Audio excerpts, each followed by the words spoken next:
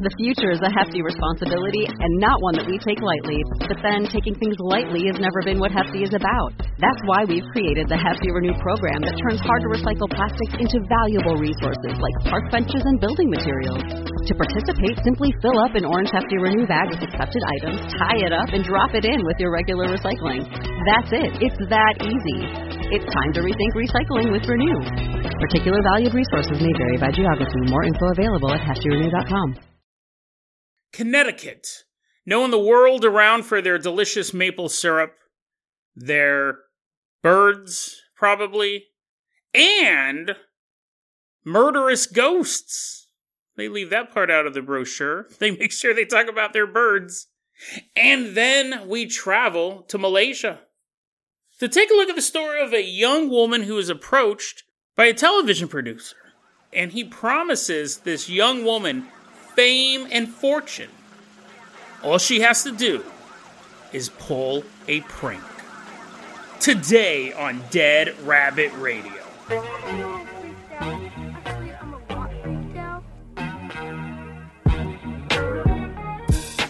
Hey everyone, welcome back to another episode of Dead Rabbit Radio. I'm your host, Jason Carpenter. I'm having a great day. Hope you guys are having a great day too. Hope you guys are staying warm wherever you're at. I guess now they have live streaming in Antarctica. I guess there's now like some satellites so you can live stream them. That sounds super boring. I mean, unless they're getting killed by the thing, it really would just be a bunch of people like playing chess and talking about like, hey, did you see how scientific the snow looked today? I did so much science. Like, I can't, why would you want to talk to people in Antarctica? I find that terrible. I guess their families, I guess their loved ones enjoy it, but, you know, I don't know, I'd find it kind of boring. Let me know when you guys are being picked off one by one by a shape-shifting alien, but someone who will always fight the good fight against the things. Walking into Dead Rabbit Command is one of our Thanksgiving live stream contributors. Everyone give it up for Sugoi. Woohoo! Yeah, come on, Sugoi, walking on into Dead Rabbit Command. He's shape-shifting as he's trying to assume a final form. Sugoi, you're going to be our captain, our pilot this episode. If you guys can't support the Patreon, you guys can't support the show financially, I totally get it. Just help spread the word about Dead Rabbit Radio. That really, really, really helps out. Sugoi, I'm going to go ahead and toss you the keys to the Dead Rabbit dirigible. We're going to leave behind Dead Rabbit Command. Fly us all the way on out to Connecticut. Headed all the way out there. We've been to Connecticut a couple times over the course of this show. Some people say it's the most haunted state in America. The people who say that tend to run haunted tours in Connecticut. So, I mean, a little bit biased there. I've always heard that California is the most haunted state, pound for pound. But a lot of people claim their state's the most haunted, and that's why we're in Connecticut right now, because whether or not Connecticut has the most ghosts, they definitely have some of the most memorable. They really do. I've been researching Connecticut ghosts lately. I've been going through the shadowlands.net in alphabetical order. I'm up to the C's, and I'm in Connecticut. And man, I found some doozies. I found some really weird ones. We're going to be covering them over the next couple episodes, but even these two are just so weird. Sugoi land, the Dead Rabbit dirigible. Our first stop here in Connecticut is we're going to hang out at Warren Harding High School in Bridgeport, Connecticut. We're here at Warren Harding High School, and we're here to check out a haunting which has some terrifying implications of what life after death could actually be. It just seems like a normal high school. Kids are walking out of classes, bells are ringing, principal's like, you better get back to class, guys. All that good stuff. But then, we see a ruckus down an empty hallway. We see like this older man, he seems to be like middle-aged, and he's running down the hallway, and he's like, help, oh my god, help me, somebody, help me. He runs out of view, and we're like, what, dude? We look over at the principal. Principal's like, what am I supposed to do about that? I'm telling these kids to go back to class. You handle the bloodied man running through my school. So we're running down the hallways, and we turn and we look down the other hallway. What? I swear I just saw not elderly man, but an older man. I don't know why I'm so fixated on the age. A bloodied human being. Wouldn't matter if he was 4 or 44. A man with blood leaking out of his body went running by. Now he's gone. There's no blood on the ground, nothing. So we split up. I'll take the food court. You guys walk down the spooky hallways of this school and you guys are looking around. And every so often when the hallway's long and empty, you'll hear, "No, stop, somebody save me, ah!" You can never find the source of the screaming. Well, we all meet back up in the cafeteria, and I'm sitting there, and I go, "So how did the investigation go, guys?" And you're like, "Dude, it was super creepy. Like, we're walking around this school, and I swear it sounds like a man's being murdered." And I go, "That's exactly what you heard. However, he wasn't being murdered today, so there's nothing you could have done to help this guy. I just wanted to send you on a wild goose chase." I go, "What you heard was the screams of Mike. Mike, sit down. Let me tell you a story. Grab some mashed potatoes."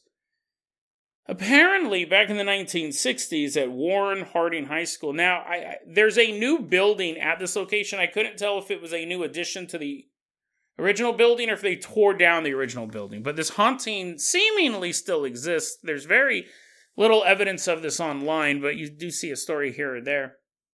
Back in the 1960s, there was a custodian named Mike who worked at Warren Harding High School. And there was an insane student there as well. And also, attending this school is a bad combination. Old man, janitor, and an insane student who one day killed Mike, the beloved janitor of Warren Harding High School.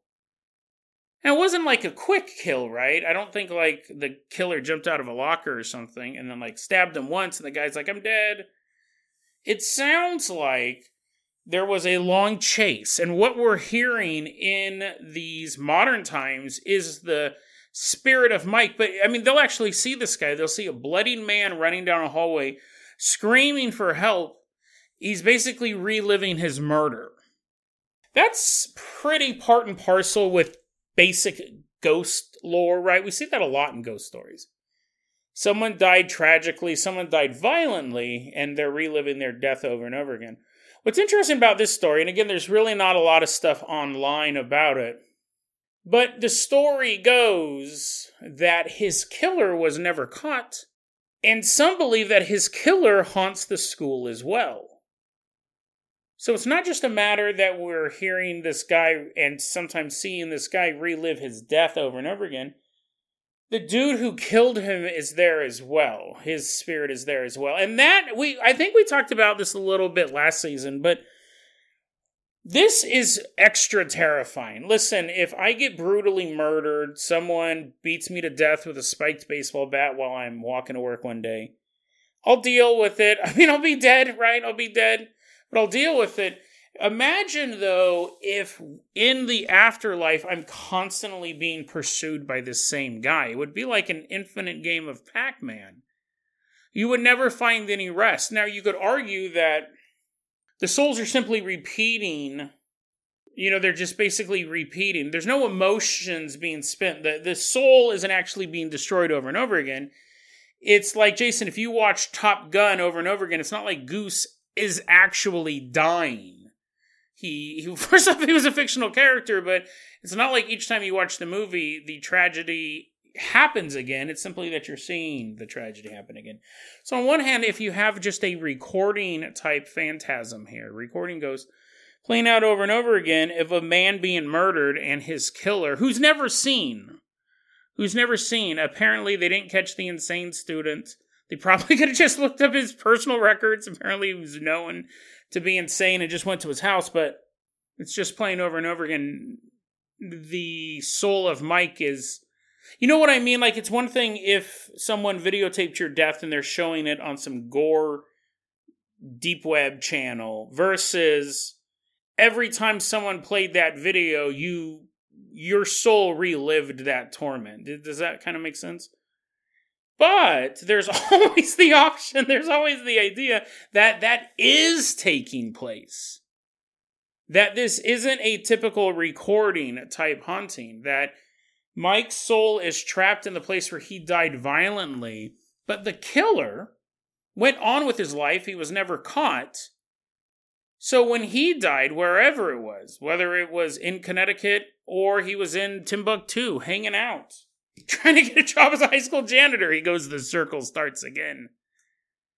When he died, when his soul died, it went back to where he was the happiest, which was killing Mike at Warren Harding High School. So it's possible that this is the two souls, not simply reliving the event, but reenacting the event. That Mike's soul is now trapped and being tormented by his killer over and over and over again. The reason why I say that is because here's the thing, the story may not be true at all. I found two sources for it, theshadowlands.net, and then a book called Ghost to Coast, Tours and Haunted Places.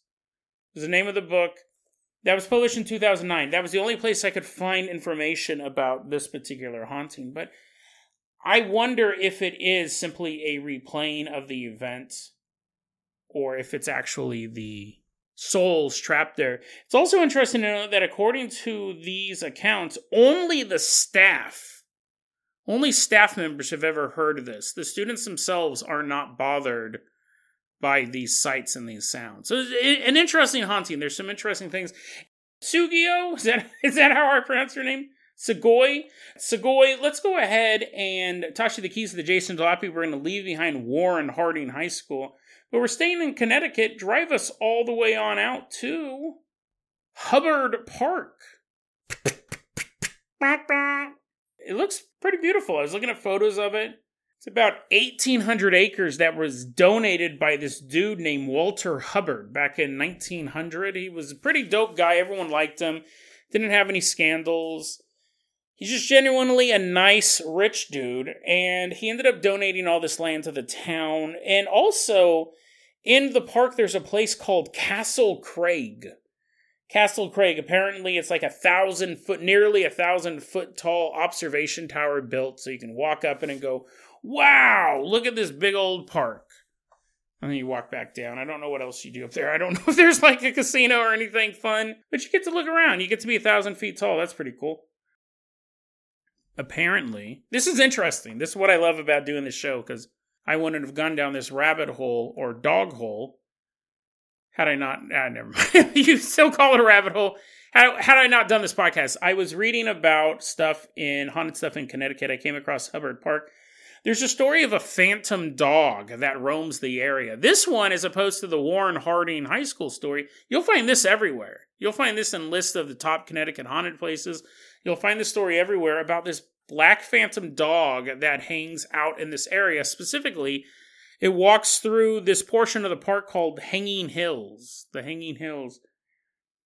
And if you see this black dog when you're out in the area, that means you're going to have great fortune soon. You're going to find yourself in the possession of worldly goods. That might be a reason why people like climbing that tower, because now you got a huge view of the park. You go, whoa, there's the dog. I'm rich! But don't ever go back to the park. Don't ever go back to Hubbard Park, because if you see the dog twice, then you get really, really sick. And if you see the dog 3 times, you die. It seems like a pretty easy curse to avoid, right? You go there, you see the dog, you get a bunch of money, you just leave. You never go back. You leave the state of Connecticut. It doesn't seem like that bad of a curse. I don't know if there's some sort of monkey paw type of thing where you get all your money, you win the lottery, but they're like, we've moved location, the lottery office. You're going to have to come to Hubbard Park to pick up your ticket. I don't know if somehow you keep getting tricked to go back there. You use your money, you buy a brand new car, it breaks down. The brakes give out and you just roll all the way downhill back to Hubbard Park. I don't know if the dog visits you if you see it once, and it's no guarantee that you're going to see it twice or 3 times, but it's just kind of like, why would you ever go back? This story is repeated over and over and over all over the internet, this particular story. So I kept digging. Like, the more resources there are, I kept digging into it. It turns out this one is 100% false. 100% false. It's verifiably false. Not just because magic doesn't exist, right? Curses and good luck charms. I do believe magic exists, but you know what I mean? Like, generally, if it was identifiable, if it was repeatable, scientists would be like, woohoo, now I got all this money to put more liquids in vials. Next stop, Antarctica. It's provably not true. This story is provably not true. It's actually based on a short story written by, Thomas Pynchon. Thomas Pynchon, he's an author. His grandpa wrote a fictional story back in 1898 for the Connecticut Quarterly, and it was about this black dog.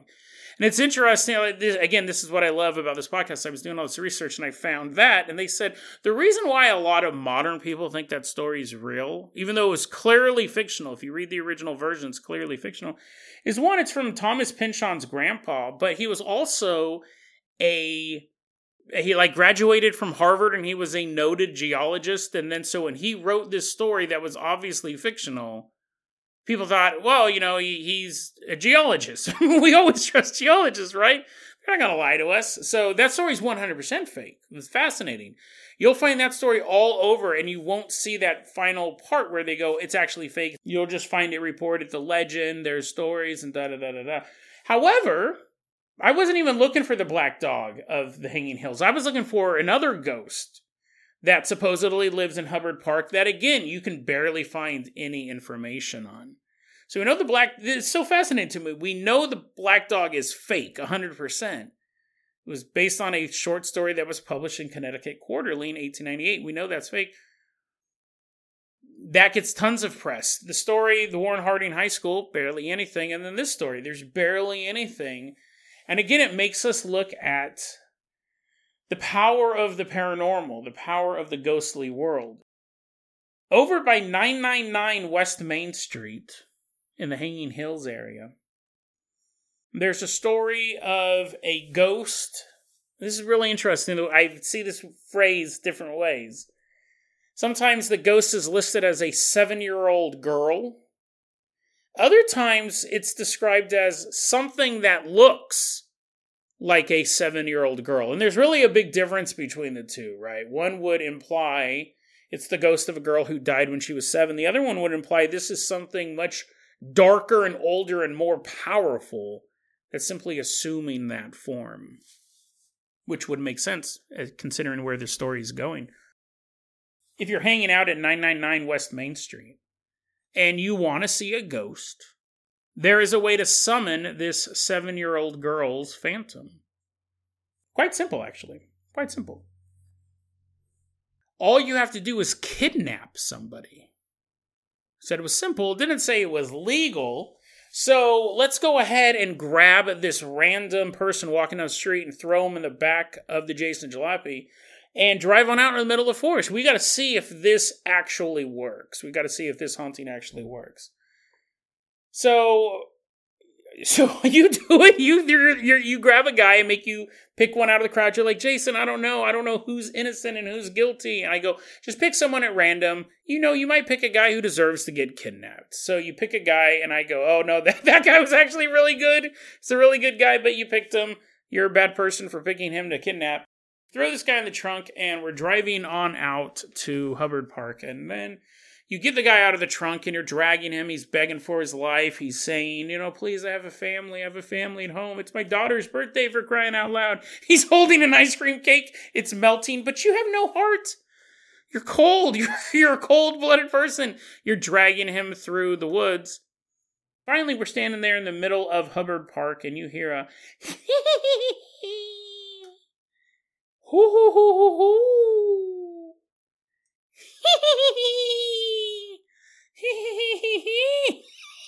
You're like, Jason, is that just you laughing? I'm like, no. It sounded like me laughing, but it was actually the laughter of a 7-year-old girl, and you're like, you're all scared.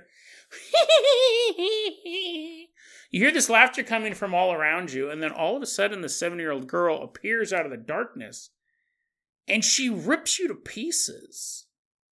Or she stops your heart, or she stabs you with a sword. It doesn't actually say how she does it, but apparently this little girl's ghost This is so interesting. Apparently, this little girl, she was kidnapped as a child and murdered in the forest. So now, if you, so specific, it's like one of the most specific hauntings ever. If you kidnap somebody, if you kidnap anybody and take them to the forest here in Hubbard Park, the 7-year-old girl will kill you. She specifically kills kidnappers. They say that she enjoys it. She loves killing bad people. So, kidnappers beware. In Connecticut, I'm sure Connecticut has a huge kidnapping problem, right? Kidnappers beware. If you take them to Hubbard Park, there's a chance that you'll take them to 999 West Main Street area, and there'll be a little girl waiting for you to kill you. That's such a specific haunting. I mean, that's so bizarre. When I came across that, I thought, how would anyone have tested that out? How the first person who goes, man, you won't believe what happened tonight. First off, I kidnapped somebody. It's a typical Tuesday night for me. I'm a kidnapper after all. I kidnapped someone. I didn't know where to take them. Took them to the woods, a new place. I was taking them to a new place. Normally I'd take them to the outskirts of town or the old abandoned ironworks factory. But this time I decided to take the scenic route to travel through the forest. And I wasn't alone, don't worry. Pete was with me, my fellow kidnapper. And all of a sudden this little girl showed up and ripped Pete into little tiny pieces. I've never seen anything like it. And I didn't know what to do, so I left the kidnapping victim there, hoping whatever killed Pete would take its time with the victim, and what? They didn't even kill the guy I kidnapped. I ran through the woods, barely made it out alive, and here I am on the Shadowlands.net typing out my story. Who was the first person to report that? It would have had to be someone who admitted to breaking the law. It would have had to have been a kidnapper. The idea of a ghost of vengeance, again, is something that is cool, but it's very rarely seen in the world of the paranormal. We have ghosts that were killed violently, ghosts that didn't get justice in this life. And every so often we have a story about them interfering. We did an episode like that a long time ago about a ghost interfering, like basically acting as a witness in the trial of their own death. That was a really cool story. I'll put that in the show notes. I think we've honestly covered more than one like that. And I've seen maybe 5 or 6 in total through decades of research. It does happen, but it's quite rare. This ghost goes the extra mile. She kills the criminals. And it's also interesting to note, if you realize, if you're detail-oriented, she only kills criminals who committed the crime that got her killed. So I imagine if you were kidnapping people, you shouldn't take them to this park. However, if you were like moving huge amounts of cocaine, or you were a gun smuggler, she'd be totally fine with that, right? She'd be totally fine with that. She only likes to kill kidnappers. This is a story that I looked into. Again, I found very, very few sources on it. In this neck of the woods, no pun intended, they have found bodies. People have been reported dead here. There was at least one woman who the authorities believe she killed herself, and then there were the bodies of 2 men at different times. And these are fairly recent, like 1990s forward, that these 3 bodies showed up.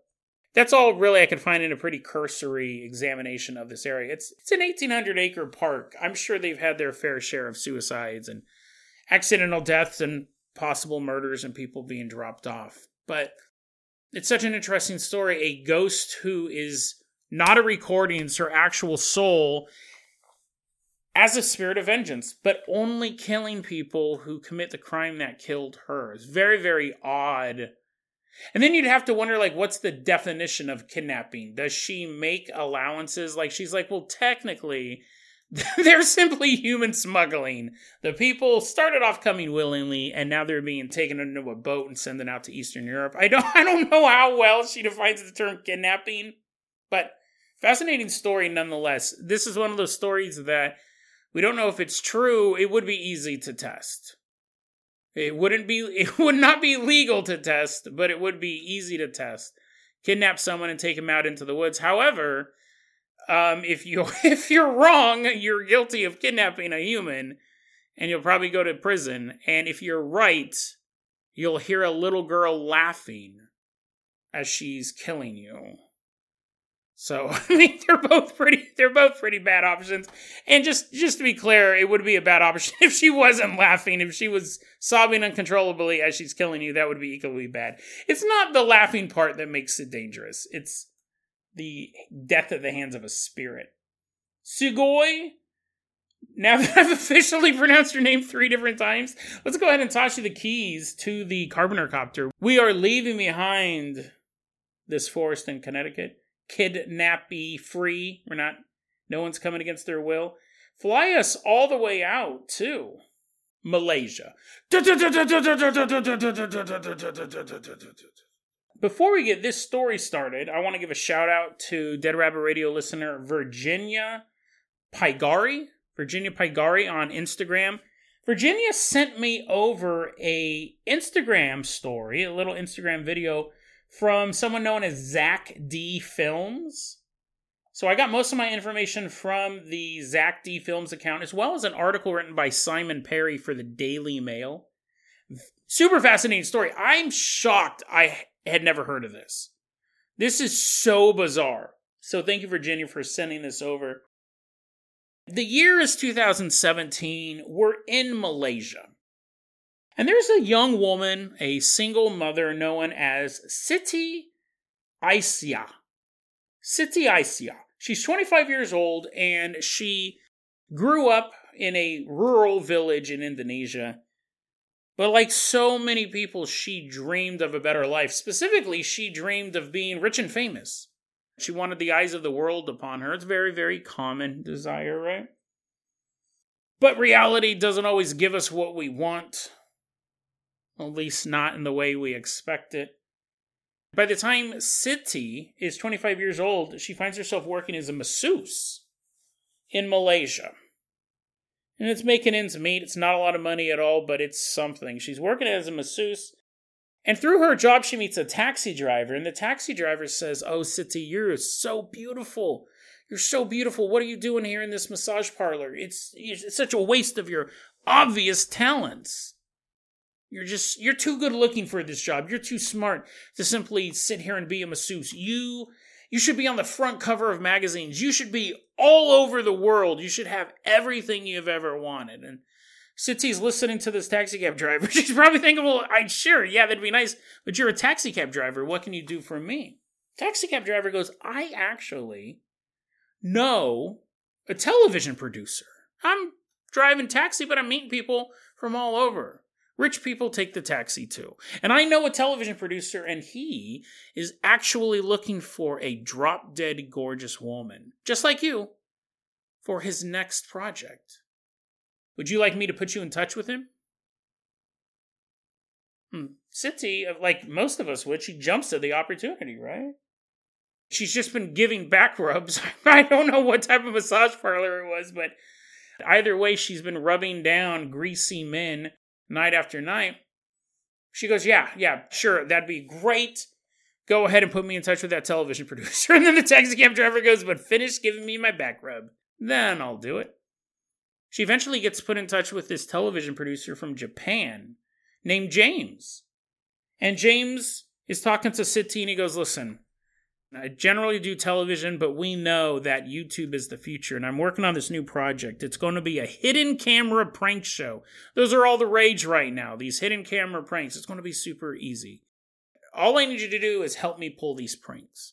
I'm going to be hidden with my phone, and I'm going to be recording these things. We're going to post them on YouTube. Trust me, it'll go viral. You will go viral. Are you in or are you out?" And Siti goes, "Oh yeah, no, I'm totally do that. That would be awesome. This is the first step to me actually getting out of this crummy massage business, making it big."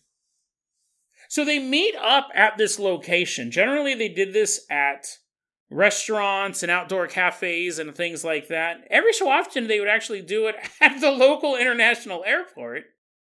But the setup was always the same. Siti would show up, and this television producer, James, would squirt baby oil into her hands. And he would go, "I want you to walk up to a random businessman and smear the baby oil on his face. and then leave. You can run away, you can apologize, however you want to do it, but don't stick around for too long. And I'm going to record it. It'll be hilarious. It'll be this super funny prank. And Sitsy's like, oh, okay. I mean, I don't know if I'd say it was super funny, but it could be amusing. So James sprays baby oil on Sitsy's hands, and she walks up to a random dude and smears it all over his face, and then stands there and apologizes briefly and then runs away.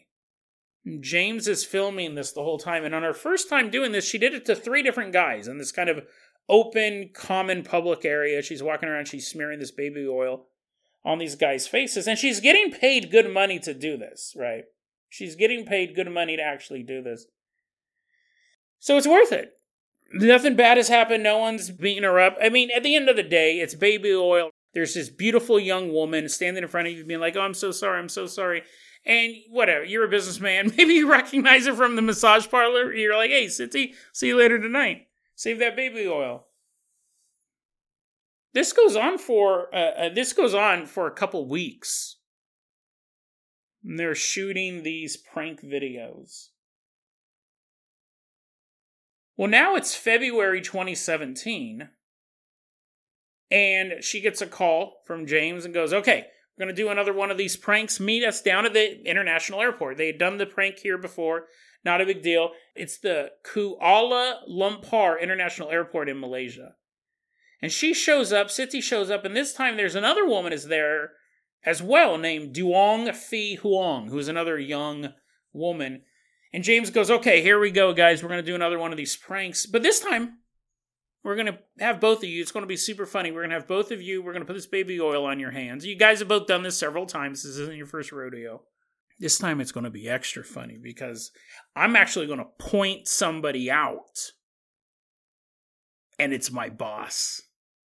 Like, this has been a side project we've been working on. It's going to be hilarious. Now, we're going to have both of you come from different angles and smear this baby oil on his face. It's going to be hilarious. But I'm telling you right now, my boss, dude, he is not going to be happy. He doesn't have any funny bones at all in his body. He's going to actually be really, really upset when you do this to my boss. So when you do this, just leave right away. Don't stop. Don't apologize or anything like that. I'll make it up to him later. It'll be hilarious. And so the girls are like, yeah, no, that'll be awesome. This will be fun. I mean, as fun as rubbing baby oil on someone's face, but they're getting paid. They've been getting paid. So James once again takes out the baby oil bottle and sprays some baby oil into Duong's hands. And then he sprays some baby oil into Sitsy's hands and says, that's the guy right there. He's coming. You see him right there. And the 2 girls turn and they look and they see James's boss. And they head off from 2 different angles. And they walk up to this guy. And they smear baby oil all over his face. And the 2 young girls turn and walk in opposite directions. It's perfect. It's perfect. It was exactly what James was looking for as he was videotaping this. Sitsy, after she walked away, she went into the women's restroom and washed her hands off.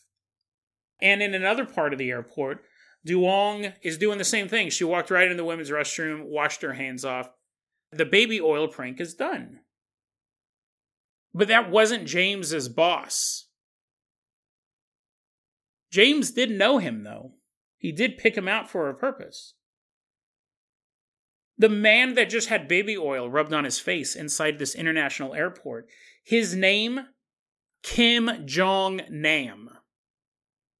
Kim Jong-un's half-brother. And rightful heir as ruler of North Korea. He was the older son of Kim Jong-il. But when he deeply embarrassed the family, he was pretty much exiled from North Korea, where he became an open critic of the totalitarian regime of his father and now his brother Kim Jong-un. Kim Jong-nam had just had baby oil wiped on his face. But as he was being led away by security, because he was furious that this happened to him, he's being led away by security. He's actually being taken into a little medical center inside this international hospital. His breathing becomes heavy. and then it stops completely. Kim Jong-nam was not covered in baby oil. He was covered in a nerve agent called VX, which is considered a weapon of mass destruction. It causes your muscles to become paralyzed. You suffocate to death. This assassination was months in the planning. They had been trying to find Kim Jong-un, and I say they. Obviously, people blamed this on North Korea.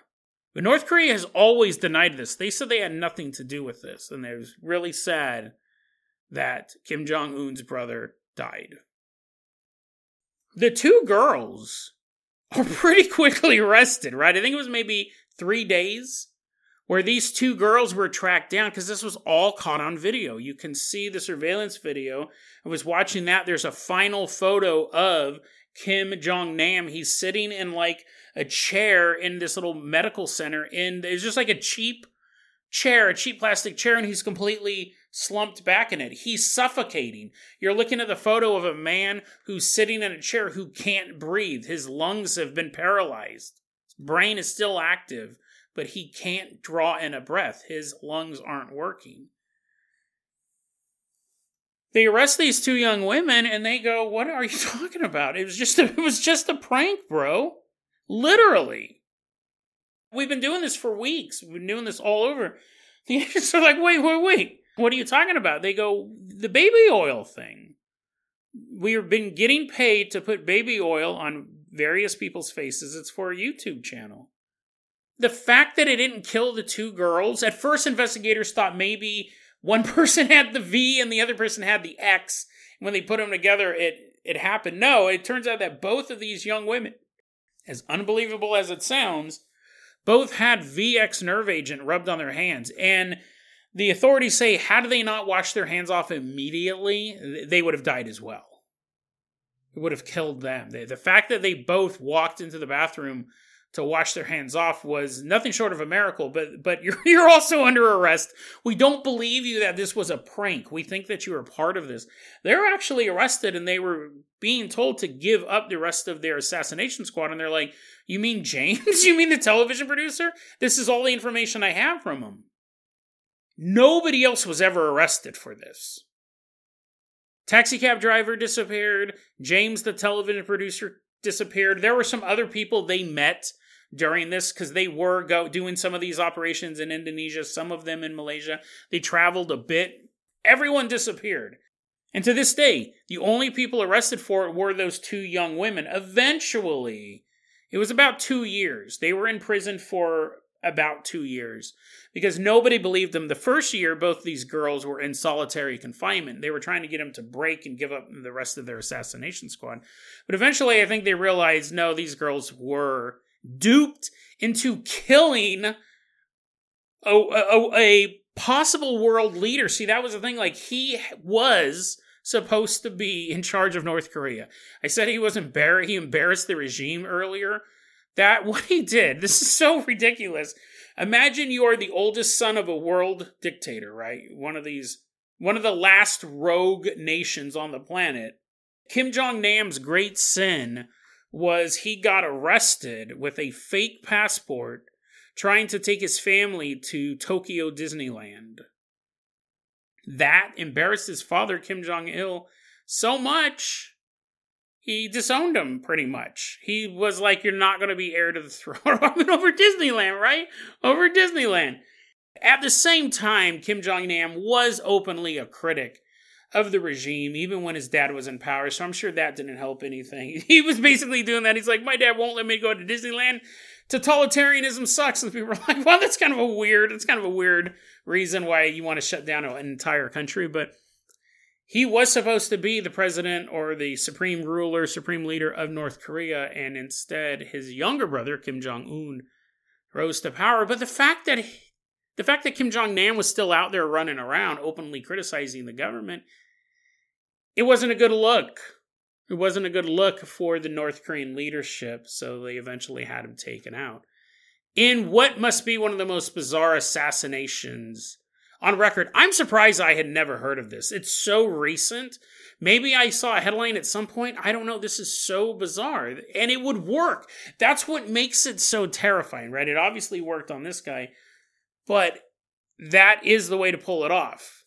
You dupe people into doing this. And nowadays, I feel like that is such an easy thing to do because you could tell someone, you want to be rich and famous? We're going to do these. I mean, I couldn't have planned it any better than these guys. I mean, I don't give a lot of props to North Korea, although I did do an entire week of North Korean episodes. But you got to give a hats off to these guys. I mean, I want to shake their hand, but you can definitely tip your hat to them. You got people to think it was just a prank. And they had done it. They had basically done trial runs this whole time. And it worked. Each time you could sneak up to, you not even really sneak up, you're in a crowded area, especially a beautiful woman's walking towards you. Your guard's going to be down, and they smear this VX nerf agent all over you. And it's interesting because you couldn't have had one of your own agents do it just because the VX was so dangerous, you'd have to wear gloves. And you wouldn't want to be caught on camera. Like, you could have it totally set up. I can't think of a better way to do this. And you're using people's own desire for fortune and fame to push them forward. You didn't have to bring them in on the plot. You didn't have to whip them up into a frenzy about what a horrible guy this was. You didn't have to do any of the brainwashing. You didn't have to do any of the forming this guerrilla unit and training people and making them hate the enemy so much they'd be willing to put their lives at risk. They'd be willing to kill civilians. That's been the template really forever. Right? And then you go, and now we're going to go out and we're going to kill this political leader and we're going to take the bombs to the streets and da da da da. That's how it used to be. Now you can just be like, hey, you want to be on a prank video? I'm going to give you this backpack, and somewhere in this crowd, there will be a backpack that looks like it, and you replace it and get back here. That's the prank. Inside your backpack, it's full of cockroaches. Don't look, and if you hear any ticking, that's the cockroaches' legs rubbing up against each other. But you go and you replace this backpack somewhere in that food court is a backpack that looks just like it. Go! And you're running through the food court. I guess that would be super suspicious. You're all sweaty, you're running. You're like, Mr. Beast, am I almost there? I guess they probably go, and also don't run, don't yell the name out of my YouTube channel or anything like that. You got to be slick. And then you're walking away with a backpack full of all these secret documents. The guy sitting over there with a bomb now. That's the best case scenario. Worst case scenario is it is full of cockroaches, but it's fantastic. It's fantastic, on a purely technical level. It works, and I could totally see this happening again. I could totally see, instead of the guy with the rifle in the clock tower, which you have to train how to use that type of rifle, how to make sure that you are able to sneak by security. Do you even have the cardio to walk up that many flights of stairs? These are all questions that are unnecessary to answer if you can frame it as a prank. Instead of putting someone in the clock tower with a rifle, you could just say, we got this new prank. This prank is called running up to the president with 2 loaded shotguns. I mean, but they're squirt guns. Don't worry about it, son. They're squirt guns. They're these super soakers, and they're filled with sulfuric acid. I guess that one would be pretty easy to stop. One, the squirt guns would pretty much melt, but let's say they didn't. I think the Secret Service, if you're running up to the president, screaming, Mr. Beast, you're giving the channel introduction, and you're holding anything. You could be holding 2 bananas. I think the Secret Service are going to stop you. But what are they going to do? It's going to be a bunch of sulfuric acid right in their face. They're like, and the president will be like, no. You could totally do this. You could totally do that. I'm not saying you should. Just so we're clear, government agents, I'm not saying you should. I'm saying this will be the future of political assassinations, or even business assassinations, corporate espionage, all of that. Instead of trying to get someone who is highly trained to do the job, get somebody who wants to be famous and trick them into killing people. It would have taken years to get these two young women to the point where they actually wanted to take a human life, and they hated this guy so much they are willing to possibly sacrifice their own lives and the lives of others to martyr themselves to take out this contender to the throne. But in just a couple weeks, these two young women were turned into assassins. Totally against their knowledge, totally against their will. They never would have done it. No matter how much money you gave them to say, hey, we're going to put this VX nerve agent on your hands, they'd be like, no, I'm done. It's just a fascinating story. I'm surprised I never heard of it. A prank that turned into a murder. And if anything, this may be a one-of-a-kind event now, but in the future, I feel like this type of action will be much more common. Because it's so easy to do. And that's the scary part. There's a very, very, very small group of people who you can brainwash into killing other people, even civilians, for the greater good. But nearly everybody would do anything to go viral. Even if that means smearing a virus all over somebody, believing it was all just a prank.